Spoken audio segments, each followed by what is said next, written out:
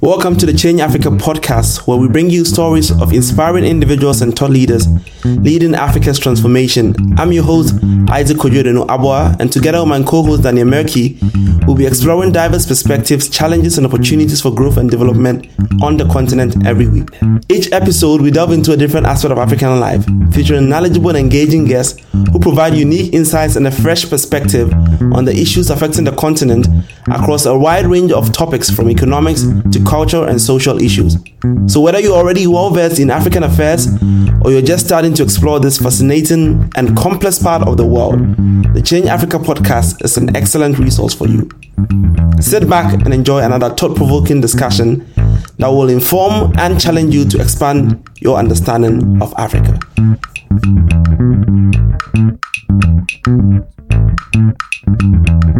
Akunna Cook is the visionary CEO and founder of Next Narrative Africa, a media production company telling African stories for global impact. Akunna recently led Africa policy at the State Department as Deputy Assistant Secretary of State for African Affairs. She was also the inaugural Executive Director of the Black Economic Alliance and has successfully led initiatives in the private, public, and non-profit sectors. The Nigerian-American diplomat, lawyer, and strategist now brings her multi-sector track record of success and passion to the mission of producing entertaining and socially impactful African stories for global audiences. Akunna is a proud graduate of Howard University and holds a master's degree from Harvard University and a law degree from Yale Law School. Ladies and gentlemen, welcome Akunna Cook on the Change Africa podcast. Hi, Isaac. Hi, Daniel. It's wonderful to be with you. Thanks for having me on. Thank you. I like the name Next Narrative Africa because Africa's narrative for a very long time has been enshrined in a lot of doubts and a lot of perceptions that are not reflective of its realities. So for me, what I'm interested in, first of all, is why you chose the name Next Narrative Africa. So I think it's probably best to start with why we started the company, which really started with two things. So as you mentioned, my background is in the policy world. After getting degrees and all of that, I started my career at the State Department, and I worked on economic and political development, mostly in Africa, although I did some work in the Middle East and China as well.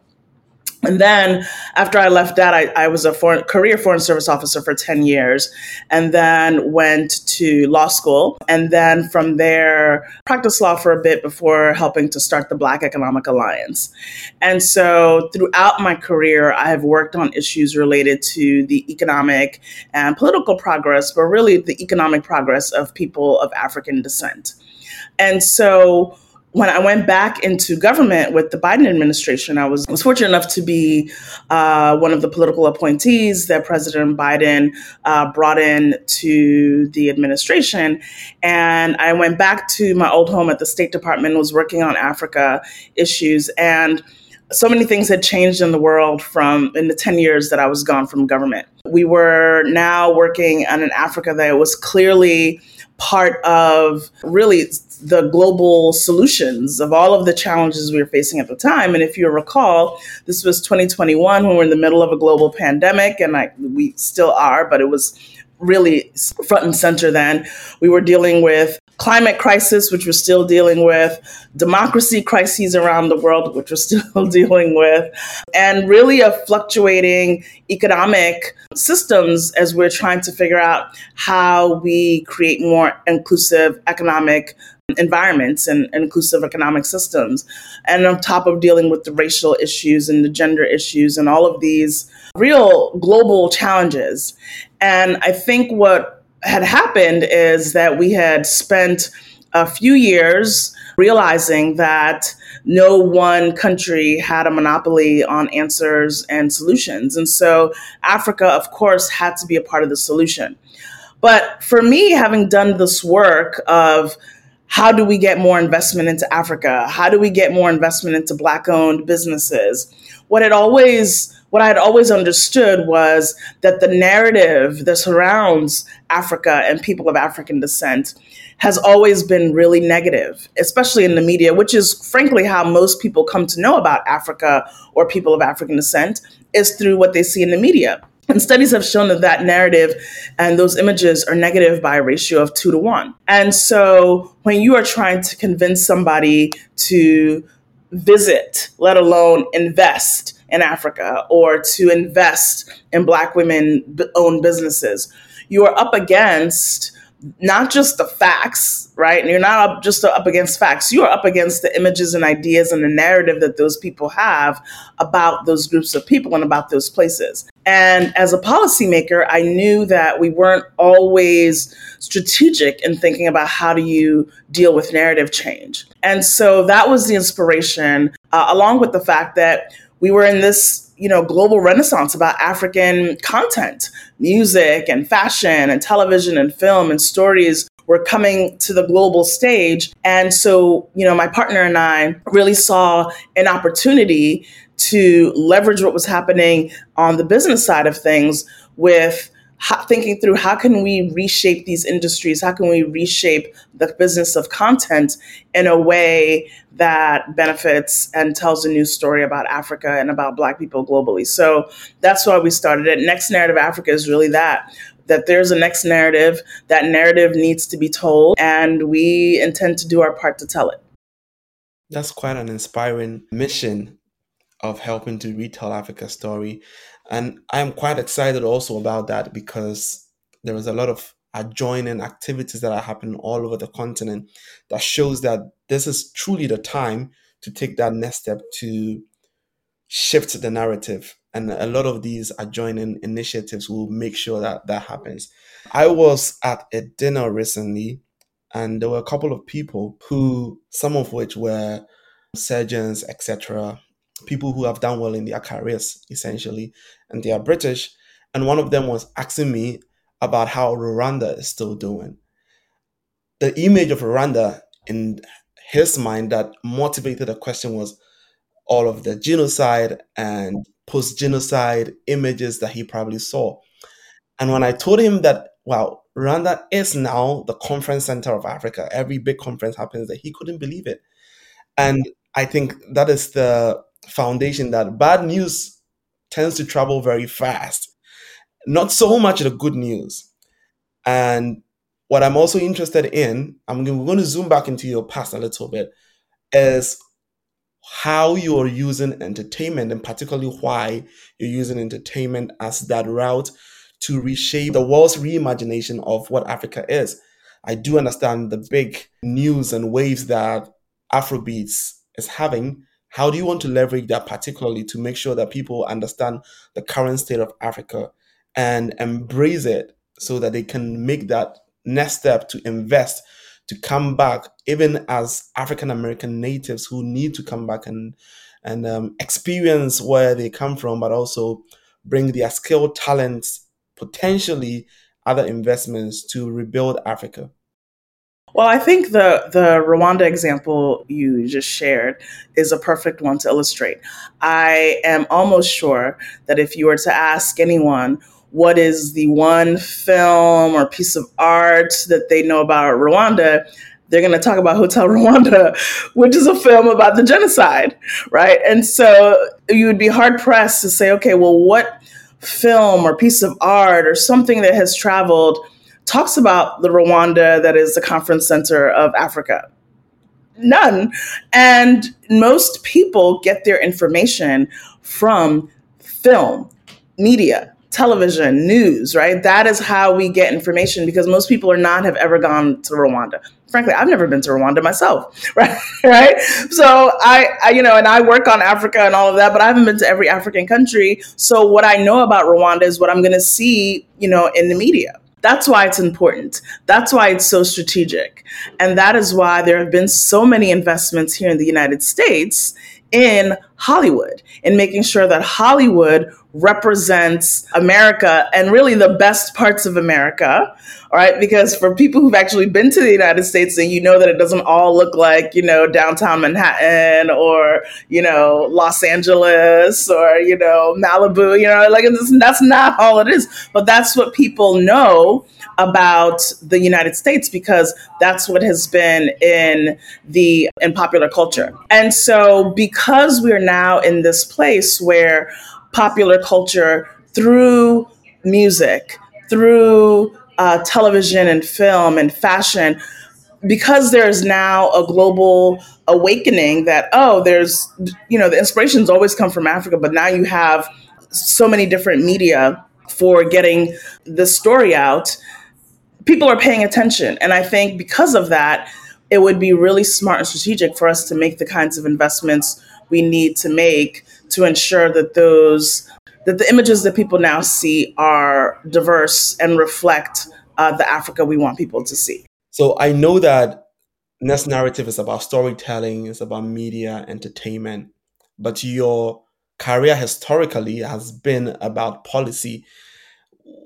What's the intersection personally between that? How do you marry the policy background and your interest in media?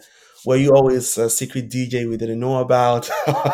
Or did you have some yearning interest to be part of that? Because I understand at some foundational level, you could actually make a case for how policy is also storytelling, but maybe you want to clarify that, how you mirror those passions and how maybe that goes back into something you have done in the past.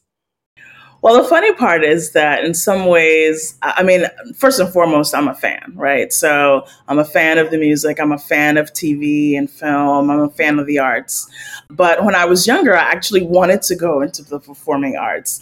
It didn't seem like something that was accessible to me. First generation Nigerian American, we didn't grow up knowing about like So film you have school. no chance. You have no. This is, years ago. Now it's much better where you have like parents encouraging their kids to like pursue the arts, but not then.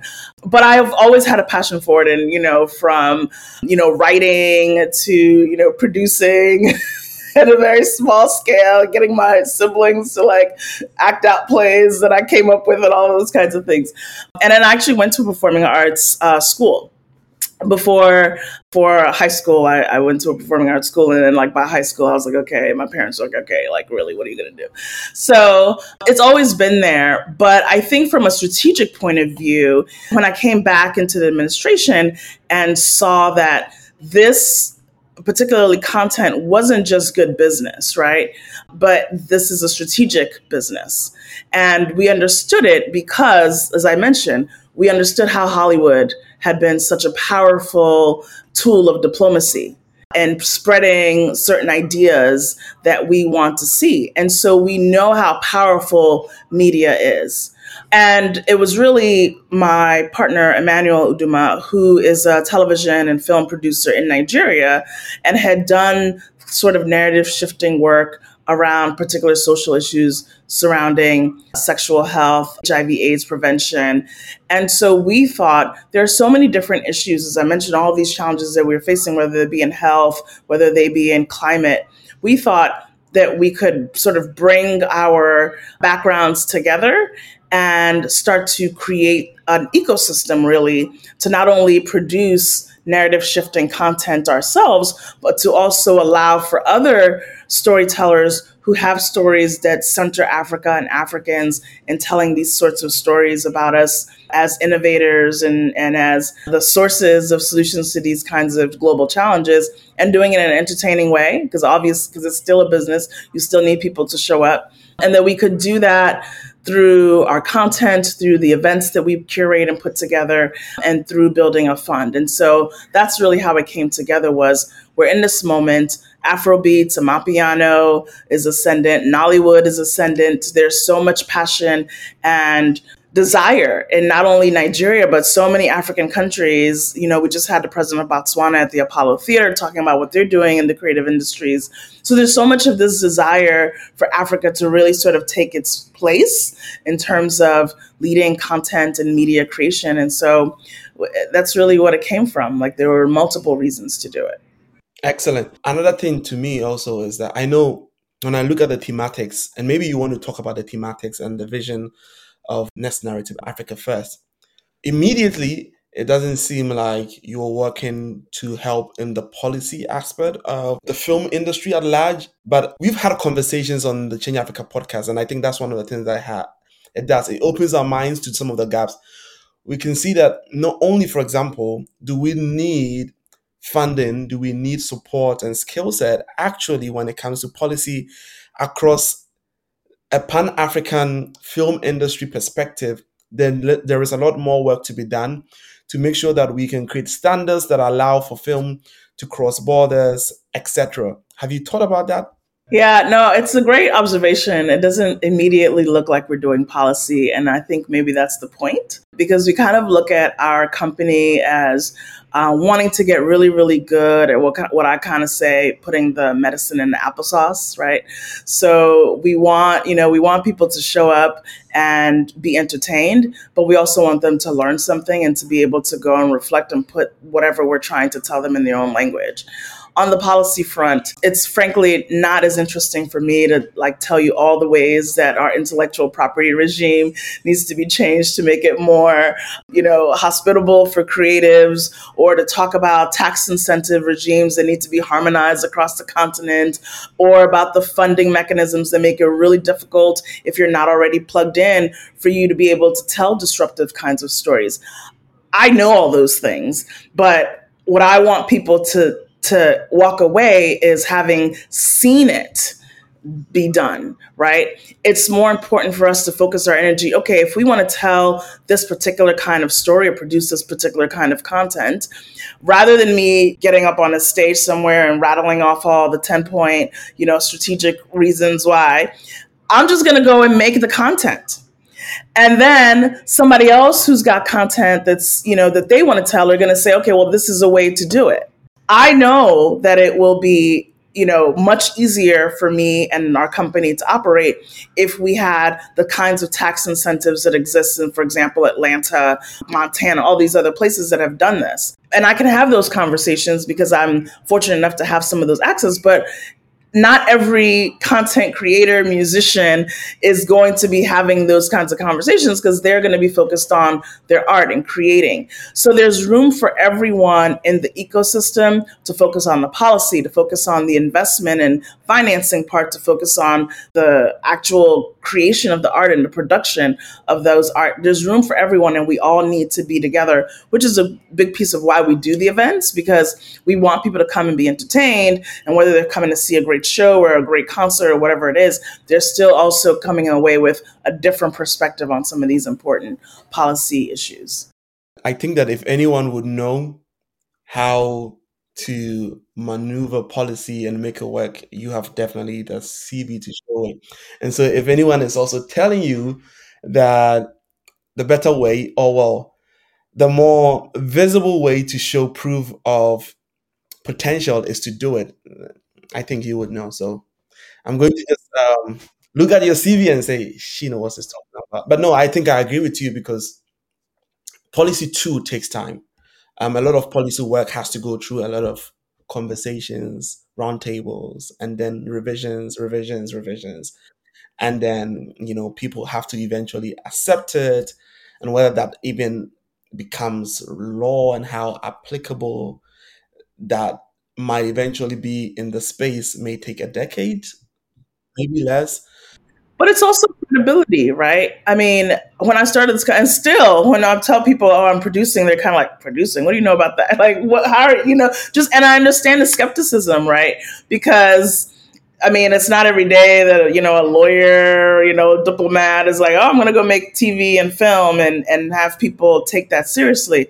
But I do have always a policymaker's mind. So as I'm building my company and building our production company, I know what the stumbling blocks that I'm coming across that are policy related. And because I can speak policy and now have the language to understand, okay, this is how this actually translates to a filmmaker or someone who's in music or who's somebody who's a creative, right? It builds the credibility for us to be able to say, actually, we're advocating for certain policies because we know from experience that this is actually going to be helpful. Because a lot of times, having been a policymaker, you have some tangential, maybe you've read some reports or you've done some consultations, but you don't really know until you've done it yourself, right? You don't really know the challenges that you're going to face until you face those challenges and figured out, okay, if this policy was tweaked this way, or maybe this entire regime, maybe the way we thought about this entire, regime, this policy regime is completely wrong and it's completely disconnected from the reality of what an artist is going to face. You don't really know that. And so I think part of it is just building the credibility. And my partner and I are both very humble about the fact that we know what we know, but there's a whole lot that we don't. And it really does require having partnerships with a lot of different people who have a lot of different perspectives. I mean, even from an age perspective, right? We're trying to tell stories for a continent that's really young, and I'm not 20. So he's not 20 either. So it really just requires a certain sense of curiosity. But that's what I think is the most fun part about this, is that it's not, we're bringing something to the table, but we know we're not the whole table. We know that there's so many other players that have to be a part of it. I like the honesty and also the reflection of how policymakers might not always know it all, especially when they are not embroiled in the daily occurrences of what the industry people do. And you are doing that right now. I think that's refreshing. So let's talk about the three thematics or ways in which you are envisioning to retell Africa's story through Next Narrative Africa. I think the first one is like to develop and produce narrative shifting content about Africa and the people of African descent. I've had a lot of conversations around people who feel like in America, for example, people of Black descent then have not always had the opportunity to have content, both educational and media, that truly tell their origin story or shape their narrative in a way that makes them appreciate their culture. I would want you to talk about, I've not been to America before. I would want you to talk to me about and paint the picture of how the scene looks like, especially from a place that you have lived for a very long time, and how you feel that being able to create these powerful movies that really tell the reality of Africa's story and project it in the light that makes the American. Let me just interject this into it. Someone joked the other time that the Ghanaian dream is funny, but it's also quite sad. Is to get on the ship to the American dream, the Ghanaian dream. Like eventually, the Ghanaian dream will be to travel to America and then pursue the American dream. It's just like the Ghanaian dream is a translation to eventually an American dream. So how do we make sure that people, both on the continent but also outside the continent, are captivated by Africa and inspired to want to uphold it and believe in its potential, like the Americans have done very well? So that's a really powerful question, and I think for me the inspiration really just to come, like I told you, I'm a fan. I was raised on American television, and all of the ideas that are a part in the fabric of American television, which we know is not is it's hostile to Black people, right? Like we in the past few years we're still counting firsts of African Americans, starring in this kind of show and producing and directing. When you go to Hollywood, it's not Black people who are even telling a lot of these stories, and those stories, those creatives have to fight so hard just to get a little piece of the pie. The media is not Black owned. It's not, the people who are making decisions are not Black. And it's not a surprise then that the stories you see often undermine the sense of self-worth because of the way that Black people are presented in popular culture. It's usually reflecting the stereotypes of people who, frankly, don't have much interaction with actual Black people. They have one idea of what Black people are like. So, all the stories, all the women are sassy, they're the side character, the guy, men may be violent because that's, there's guy gangs, and that's what people know about Black people. So it's got to be drugs or gangs involved. And that's what is reflected back to you. And I actually started to realize it because even though I'd been kind of consuming it, and from an academic and intellectual way, that TV is not real, and of course a lot of successful Black people who get married and all of these things that they tell you in the media aren't true, but it still gets into your psyche. And I tell the story all the time that it was really watching my daughter. She's 16 now, but when she was, I think this was probably right when she was like 8 or 9, and just starting to really consume a little bit more television and film. And I just started to notice that, she wanted to have her hair look a certain way of the people that are on TV. And she was suddenly not so comfortable with having her skin be so as dark as it was, and all of these ideas that are shaped by consuming media. And it was right around the time that I started to watch a lot more Nollywood films. And, when you're watching films that come from Africa that are made by Africans, it's a subtle thing, but it's so powerful that the Black characters can be anything. They're the heroes and the villains. They're the main characters and the side characters. They're in the families, and they're getting married, and they're human.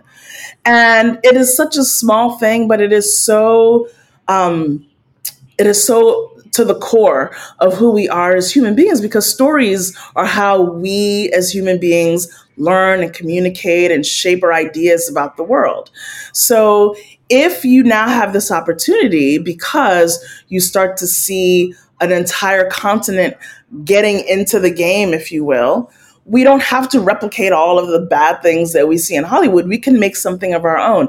And it makes me so sad when I hear that the Ghanaian dream or the Nigerian dream or what insert African country dream is really to go to someplace else, because it's almost as if we on the continent have bought the story that they have told us about ourselves, that what we have on the continent isn't good enough. And therefore, to have good things, you actually need to go someplace else. When the truth of the matter is that you can have good governance anywhere. You can have a great, advanced, technology anywhere, and so much of it is already on the continent. There's already wealth on the continent. And so for me, this is as much about changing the way we see ourselves as it is about the world and what it sees of Africa. Because frankly, I think that the world already knows that Africa has a lot of value, which is why they keep coming there and taking things and people. They already know that there's value there. It's just that in order for them to keep doing that, they have to convince us that there's no value there so that we can give entree to others to be able to have those advantages. And so when I think about the first part of the work that we do, which is to create content that's narrative shifting, it is to put into context, how do you tell a story, for example, about democracy and governance that isn't about everything and everyone and everything in Africa is so corrupt, and you have to have corruption is just the way things are. How do you tell a story about a young person who is navigating politics and is doing it from a place of integrity? Because guess what? There are a lot of young people in Africa who have integrity that want to change their societies, but maybe they don't have the tools. And so how do you teach civic education in a way that's in an African context? So that's the show that we've been working on for as our first project, but we have several other films that tackle things like, medical ethics or mental health or climate, right? And tell the stories about Africans may have and do have agency in shaping how a climate sensitive, climate forward agenda might be for the rest of the world. We don't have to wait for, Europe or the United States or someone else to come and tell us what we should do about climate. We have ideas that are, original to Africa. And so how do we present those things in popular culture and just do the simple disruptive things of showing ourselves as having agency, as showing ourselves as the main characters, as showing ourselves as central to the story, that it doesn't need to be somebody else in the story coming in to make it relatable, that like our stories are relatable too. And so it really is as simple as that, but it's also as complicated as that. No, I like the variance in the thematics of the stories that you talked about, climate change and mental health. And I think that's also a gap that I see, that how do we really create broad perspective movies that I know we're doing quite well, but we don't have to always tell love stories, for example. That things can be a political show about a young person. That's brilliant, right? So that we can also see and envision the African leader who looks like Barack Obama, who is on the continent, and people can say, "Oh, I want to be like that person," right? Because God knows there are too many American movies portraying the president as solving the global world problem, and it's not even solving the American problem. No, it is saving the world. Exactly. And that's why we all want to come to America, because we have been sold through the media that America is like the source and fountain for all knowledge, and and it's not true. There's genius and innovation among all people. So it is really just as simple as, why can't we have a show about an African leader that comes up with the, a solution for some, world changing event, like, why couldn't we have that? Right. So I think it is just as, it's simple, but it's powerful, and it's a shift, because that's not typically what we see. And I'm not saying, by the way, that we can't have, purely entertaining, content. I'm a fan. I love Real Housewives, looks like everybody else. I love, like, television where I could just kind of shut my brain off. I'm just saying we can also have the content that makes us think, and it doesn't have to come from Hollywood. It could come from the continent, and we can enjoy it just as we enjoy other kinds of content.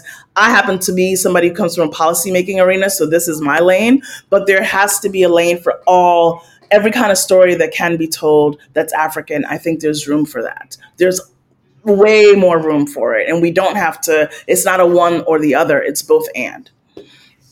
It's both and I like that.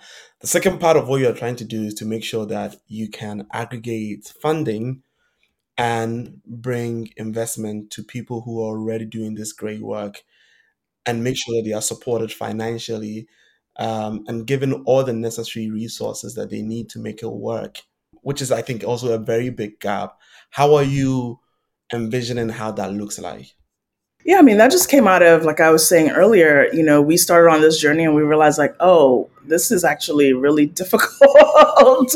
And it's somewhat easier for us because I'm very fortunate to have the network that I have. I've got, contacts in philanthropy and contacts in governments and in the financial world. And, there are all of these different pieces.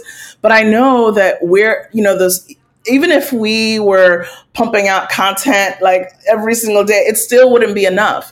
We need to create an ecosystem where many, many, many Next Narrative Africa's production studios can exist, because there is not just one or two storytellers in Hollywood. You don't get an industry from just having one or two or three or five players. You need many, many kinds of storytellers, many, many kinds of producers telling different stories. But what we can do, and what we see as, we can do it, and so we will, is let's create the fund. Let's bring all of these different players together so that you don't have to have connections in philanthropy and in governments, and you don't have to have all of that. You can just go to one place if you have a particular kind of story that you want to tell, and those kinds of, we've done the work of sort of putting the infrastructure together. So that's what we're attempting to do, is let's put the infrastructure together. You have a story that fits into the lane, of what we're about, and we're aligned. Great, we can help you navigate and get the resources, almost sort of like a venture fund would do, right? Is helping you get those stories made. And then hopefully other people will start their own funds to fund other kinds of African storytelling. Like I said, you were trying to build an ecosystem and an industry that's continent wide. It's going to take a lot of people. There are 54 countries, 1.4 billion people. It's going to take a lot of people and a lot of capital to do it. And so we're going to do our small part and hopefully build something that can be a model for others to use, and hopefully other people will build something that we can learn from as we're trying to sort of build this industry and reshape it in a way that's going to be impactful for not just Africa but for the world. I think the ecosystem thinking and the community thinking is very, very crucial, especially knowing that the problem is too big for anyone to solve. And so to disseminate and distribute resources, I think is what we need. And I'm happy that you are taking that approach to create what I think is like a fund of funds that allows you to make sure that wherever network you're having is being distributed. And I think it's great. So you are still in the process of building, but you're also making sure you're giving out. Like I like the story that's come up interestingly about this new Nigerian movie I think you're following. It's called The Black Book. I have followed the director on Twitter, and there are stories coming out of how Nigeria's tech ecosystem, well, the successful founders and venture capital investors of Nigeria's tech ecosystem funded that movie. I think a ticket size of about $1 million, which is in the context of Africa, a big budget movie. But what I am inspired by is how a small journey of a tech ecosystem that thrives can create a ripple effect to fund other things. And I think that's really what the ecosystem thinking, that such that if we succeed as an ecosystem in film, that could fund other creative endeavors, because then people are just pitching in little bits of their successes to create a greater one. That's quite inspiring. You're absolutely right, because that is how it's investment. In Hollywood films, filmmakers go out and they raise investment from tech entrepreneurs or entrepreneurs in other places, and I love that we are creating that culture and creating those norms in African film as well, because you do need people, high net worth individuals, investors, to come in and say, we're really going to back a producer or a piece of film or art to get it made. And the fact that we are now crossing the $1 million barrier, that roadblock, I think we certainly could see films that are making multiples of that in terms of budget, and then being able to make multiples of that in terms of profit. We have lots of other models around the world to know that it's possible, and there's nothing stopping Africa from having the same kind of success. Obviously, when you talk about film, you have to talk about distribution, um, both on the continent and beyond the continent for people of African descent, because people of African descent are all over the world. There's a huge diaspora community to Africa. How are you thinking about distribution to reach those populations? But I know that it is part of your phraseology as next narrative, the opportunity that exists for Africa to catch on to the internet opportunity of film, but still the present gaps in accessibility. How are you thinking about that to, bridge those gaps for now and in the future? Yeah, well, I think that one of the most exciting things that can happen is taking advantage of the fact that the continent is mobile first, right? I think that we consume content in Africa on mobile networks. And so I'm happy to see that there are mobile companies that are sort of thinking about how they will get in the distribution game. But I actually think also a lot about completely disrupting that model, because distribution is the name of the game when you're talking about wealth creation. And, going back to, I guess like the 80s or early 90s when Nollywood was getting started and people were going to getting those tapes on their VHS tapes and they were selling them out the car in the markets, right? Where it was much, sort of guerrilla style distribution models. I feel like we don't yet know what content distribution is going to look like in the technology is going so fast. Just look at the disruptions that came out of COVID, right? We don't know what it's going to look like, but what I feel like the characteristics should be like is much more broad-based ownership, much more inclusive ownership, much more equity, so that you can have much more ownership over your distribution. And so I know that there are people that are working on, Web3, and they're working on NFTs, and they're sort of thinking about how all of these innovations are going to come in and change the way the distribution is done.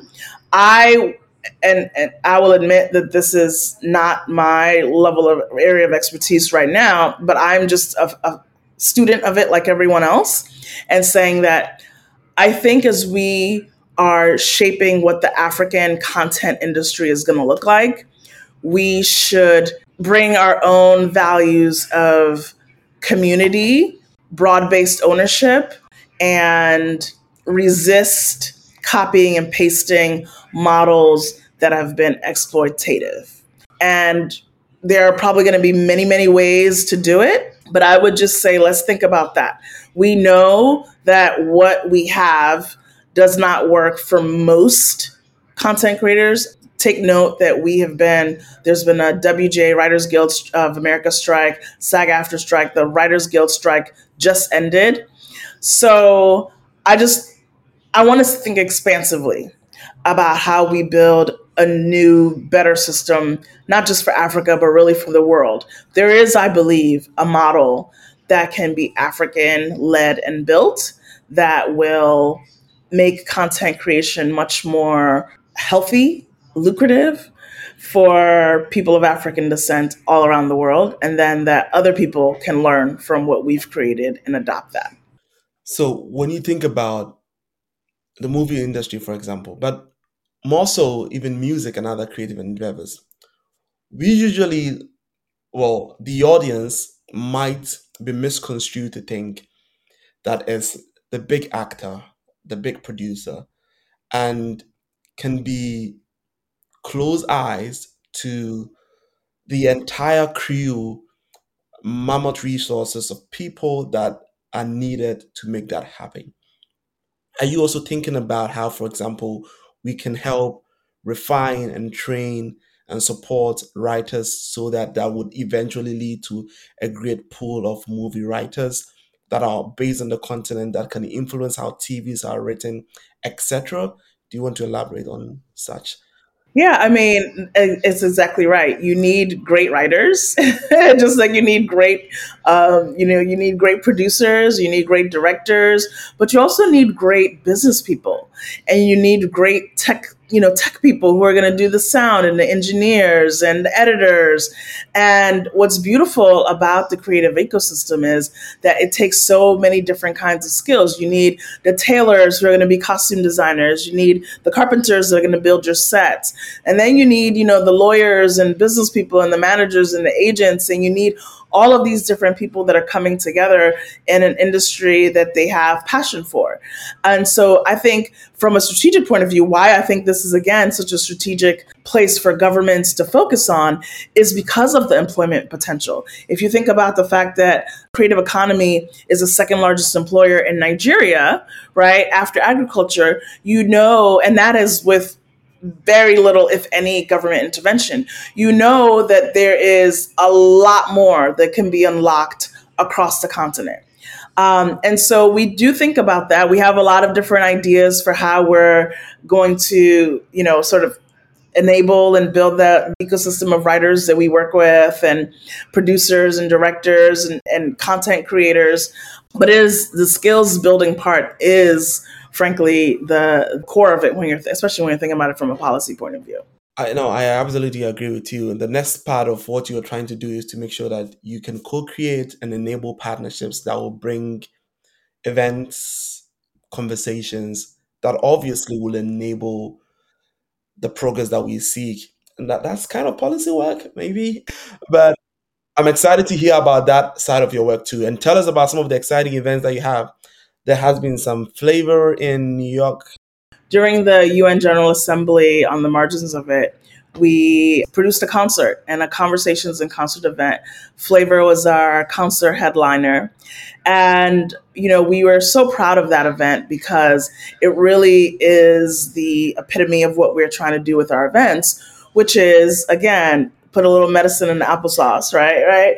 We bring people together in New York, in Harlem, which is just such a symbolic community for the Black community. It's a symbolic place. The Apollo Theater, in and of itself, is an iconic theater with historical significance to the Black community, having discovered all sorts of stars from Lauryn Hill and her and Ella Fitzgerald and all of these greats that have performed there. And then during the UN General Assembly, because we wanted to make sure that Africa and this conversation about narrative shifting was centered when the world is gathered, because Africa is the largest voting bloc and the largest part of the United Nations system.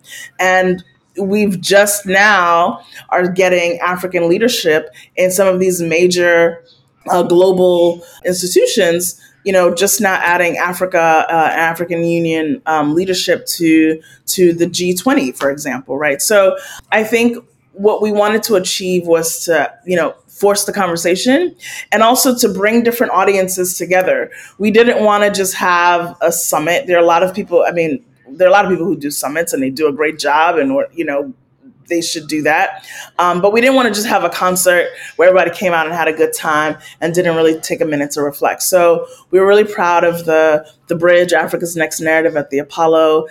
We just wrapped that up. We're getting ready to do our second event at Sundance. We were at Sundance last year. We want to do a Sundance event again this year.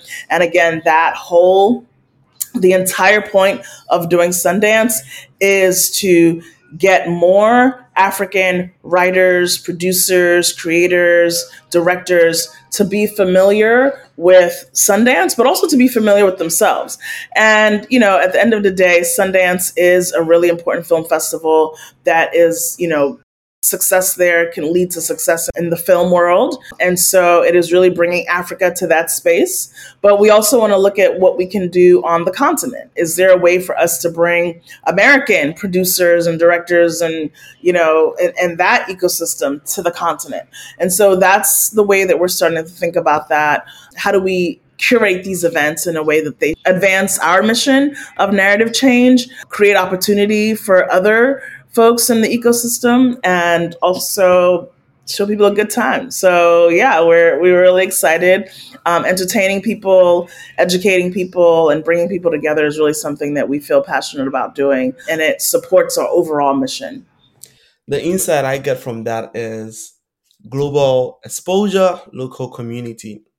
Like to make sure that our creators, writers, filmmakers get the global exposure at events like Sundance, which you should be there if you're making movies in any part of the world, but also create a local community and ecosystem that can thrive on its own. I think that's really, really brilliant. If you look at the different multi-stakeholder conversations that you're having right now, I like the phrase that you use, that you're forcing the conversation. Which is most difficult to pull along in your perspective now? What's more difficult to pull between what and what? I mean, the different stakeholders that you have right now, which of them are not getting on the table, or which of them is more difficult to pull along to enable this transition of next narrative? To enable the conversation about next narrative, it's actually not so difficult because I think we're all aware that Africa needs a new narrative. But what can be a little difficult is centering it around a conversation around the creative industries. Because if you think about all those different pieces, right? So people in government don't typically, understand creativity, the creative process, what it takes to make, an album or make some film or even produce a concert, right? And the people who are creatives, they don't understand what government does and why it's relevant necessarily. Or if they understand what government does, they don't understand how to speak to those people, or it's almost like they're all speaking different languages. And then the finance people, I think that the partners that we've had, particularly Afrexim Bank and Bank of Industry, they understand it, but they still learn to speak the language of the creatives, right? Like, so it's more getting all of these different players to acknowledge that yes, they have the same end goal, but how they're going to get there and how they're going to connect to each other is really the challenge. And so it can be just as simple as understanding what is the Recording Academy doing on music, and how is the Grammys. Just that information, I think, is helpful and powerful. So I would say the challenge isn't so much getting people to understand that the next narrative is needed. It's really more understanding the how. How do we actually make that happen? So the Recording Academy, you bring that up. Recording Academy recently outdoored a new category that is going to be focused on African music. I want to have your thoughts on that because you're in the space. You invited the CEO of the Recording Academy to your event. How does that push forward African music? Do you feel like the minor category would kind of subjugate Africa's music into some small category, or you feel really it's an outdooring of African music to the world and it shows the next step that we're taking to making our music recognized globally? Yeah, so big shout out to the Recording Academy and Harvey Mason Jr., who's a CEO, came to the Bridge, the event that we had at the Apollo. And we really wanted to have the Recording Academy there because having unveiled this new Best African Artist, Best African Performance category, we wanted to introduce to our audience and have them know what the Recording Academy has in terms of its plans. Diversity issues at the Recording Academy are what they are across all institutions. And I think the acknowledgement that, oh, something really special is happening in African music, and we need to have much more outreach and build more relationships with the African ecosystem, musicians, directors, so that we can make better decisions about music that's winning this really, really important recognition, I think is a real huge thing for the Academy to be doing. And so we wanted that information to be out there. And so he did an amazing job of talking about their ambitions for Africa and how they want to engage. And I wouldn't be surprised to see much more robust Africa presence and also Recording Academy presence on the continent. We'll like to see definitely more Grammys coming to Africa. Well, now we know we would get one Grammy all the time. The question then is who's going to win it, you know? It's a battle for the Twitter fans to do. It's not really mine. The fans of African musicians can get very combative when it comes to Grammys. But I feel we've talked about this narrative and we've exhausted a lot of themes around it, but we have not really given a shout out to your co-founder, who is Emmanuel Duma. I would like to ask you how you met Emmanuel and how you feel your goals align to enable the founding of this great initiative. So big shout out to Emmanuel Uduma, who's my co-founder and partner. He has been producing television and film projects in Nigeria and across the continent for a really long time, and most notably the work that he did on MTV Sugar, which is a television show that Paramount, Viacom, and many other partners came in to produce, that was about young people navigating challenges around sexual health and family planning.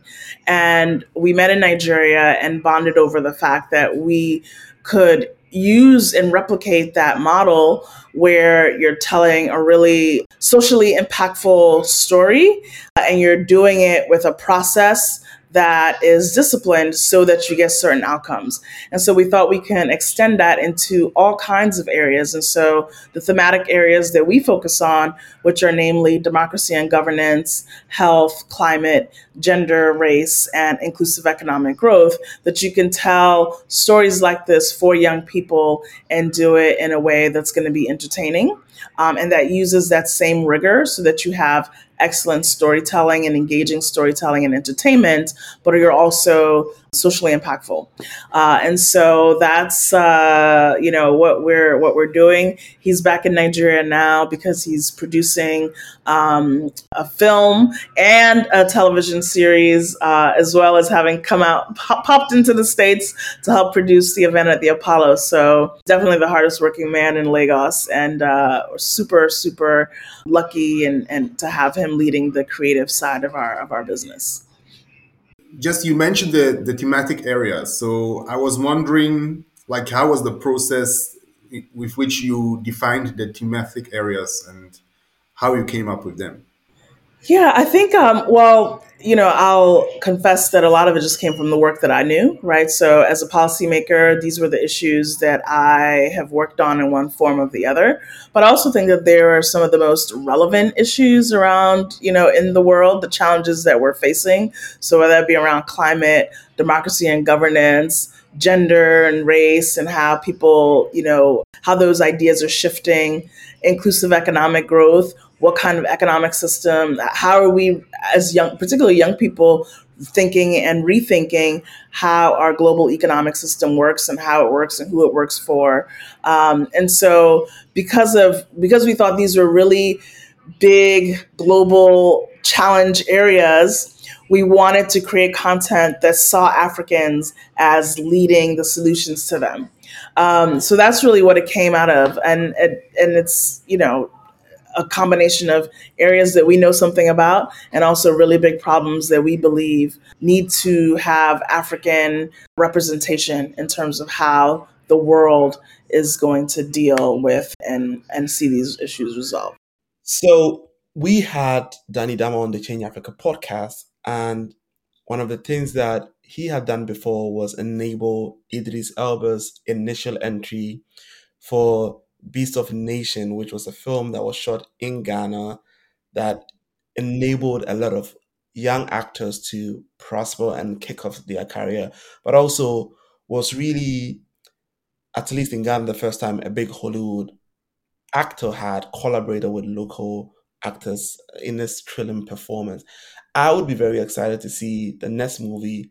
Not that there are not enough or as good Denzel Washingtons, but a Denzel Washington next to one of our favorite film stars would be a great thing. Talking about borrowing and bringing emergent cultures across the diaspora and on the continent, is there possibilities that we're going to see, hopefully, of next narrative allowing such collaborations to access? Yeah, that's the dream, right? We definitely see ourselves as telling these stories for the diaspora. I'm part of the diaspora, right? So when we're thinking about even the stories that we're telling now, there's always some intersection because that's just, my lived experience, more and more Emmanuel's experience is that, we have a foot in the United States, we have a foot on the continent or a foot in Europe or, the Caribbean, South America. The diaspora is so big and we're all still connected to the continent. So I would love for there to be collaboration between some of the greats like, Viola Davis and, Denzel Washington and even up and coming diasporan actors and actresses and the counterparts on the continent, because I really feel that the power that could come out of those collaborations is that we rebuild and reshape content for us, and in that way impact the way that this business operates for us anywhere in the world, right? And so that's definitely an ambition of ours. We'd love to have, and just, the actors and producers and directors, but also the musicians that work on it, right? So, and that's already happening in music, is that you have the collaboration between, Burna Boy or Davido, and they're working with No, American. Rema and Selena Gomez, which really broke all the records, So definitely, I think that intersection enables new barriers to be reached, and so yeah, to be broken. And I absolutely look forward to that. I am praying for that to happen. To conclude the conversation, what does the future look like if Nas narrative succeeds? Already is doing a lot of work, but what is the best case scenario in the future where you've enabled all of these collaborations? What does that future look like for you? And what are your concluding words for people like me who are looking for that blockbuster Denzel Washington and some African favorite actor collaborating? I mean, I think the dream for us is to be able to just make really impactful content that shifts the way that people think about themselves, that shifts the way that people think about Africa and people of African descent. We would love to see, a kind of show like The Wire that forever changes the way that people think about, Baltimore, or the way, the way they thought about the war on drugs, right?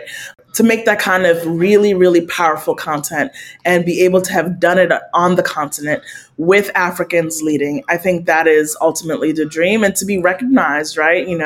Whether that means, having this work be commercially viable so that you have more and more investors coming into it, to be recognized critically, whether that means winning certain awards, Oscars, Emmys, all the awards, right?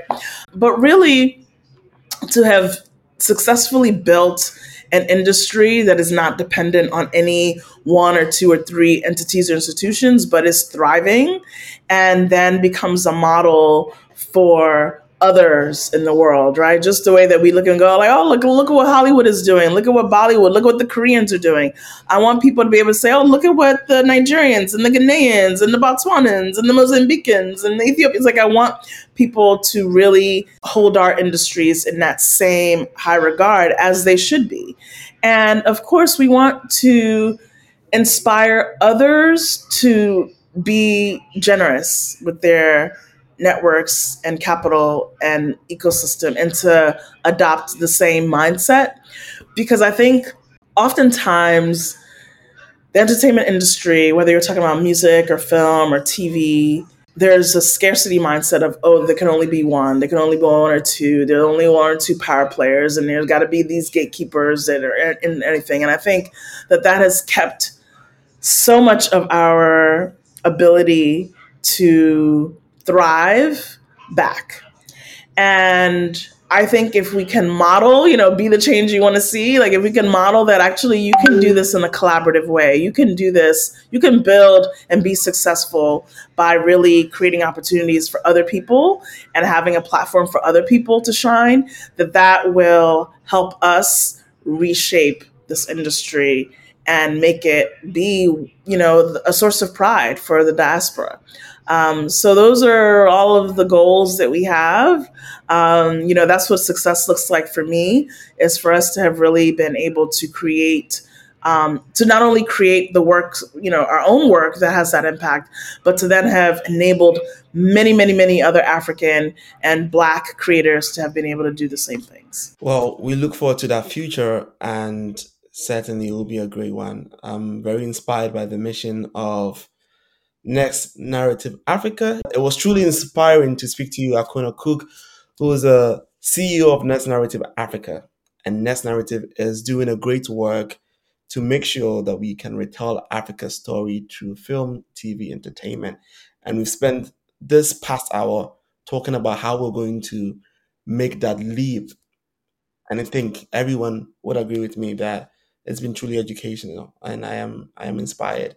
I'm happy to see the progress of the organization and how it evolves and how we can get these collaborations to Africa and how we can create these intersections, how we can strengthen the ecosystem and make sure that Africa's story is not always taught about in the remits of war and corruption. And, we can have another person who looks up to the continent and say, I watched this movie and it really changed how I think about the continent.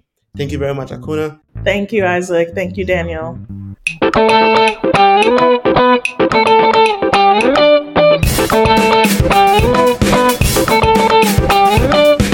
The Change Africa podcast is produced by Isaac Abua and Daniel Miroki. It is executive produced by Tim Yao-Stratus. The theme music and digital production is by Daniel Quaid and graphic design by Andrew Aye. This podcast is a production of Nexen Media.